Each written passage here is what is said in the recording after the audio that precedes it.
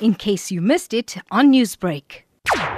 The Catholic leader said he will soon write to 300 other Indian archbishops of his concerns over attacks on religious minority groups being largely ignored by India's ruling BJP party or BJP. When I meant a turbulent political scenario, definitely what we have been experiencing in the recent months, for instance, the necessity of 4 Supreme Court judges going to court, and sometimes rapes and murders and lynching incidents, all that has been there. So what I have asked for is not that some leader should be confronted or anything of that sort. What I have said is just the Catholic community under my jurisdiction, we should pray and we should observe a weekly fast and prayer. Kuto's letter brings to fore tensions between Christians and Hindus. BJP spokeswoman Shaina NC taunted the Archbishop while her party colleagues sent out veiled threats. It's very wrong to try and mobilize castes and communities and to instigate them. You can definitely tell them to vote for the right candidate or the right people or the right party in terms of development, but to suggest that vote for one party and not another and term yourself as secular versus pseudo-secular, this is unfortunate and it needs to be condemned in totality. Do understand that the Bharatiya Janata Party is the only party that doesn't play appeasement politics. A recent report said 2017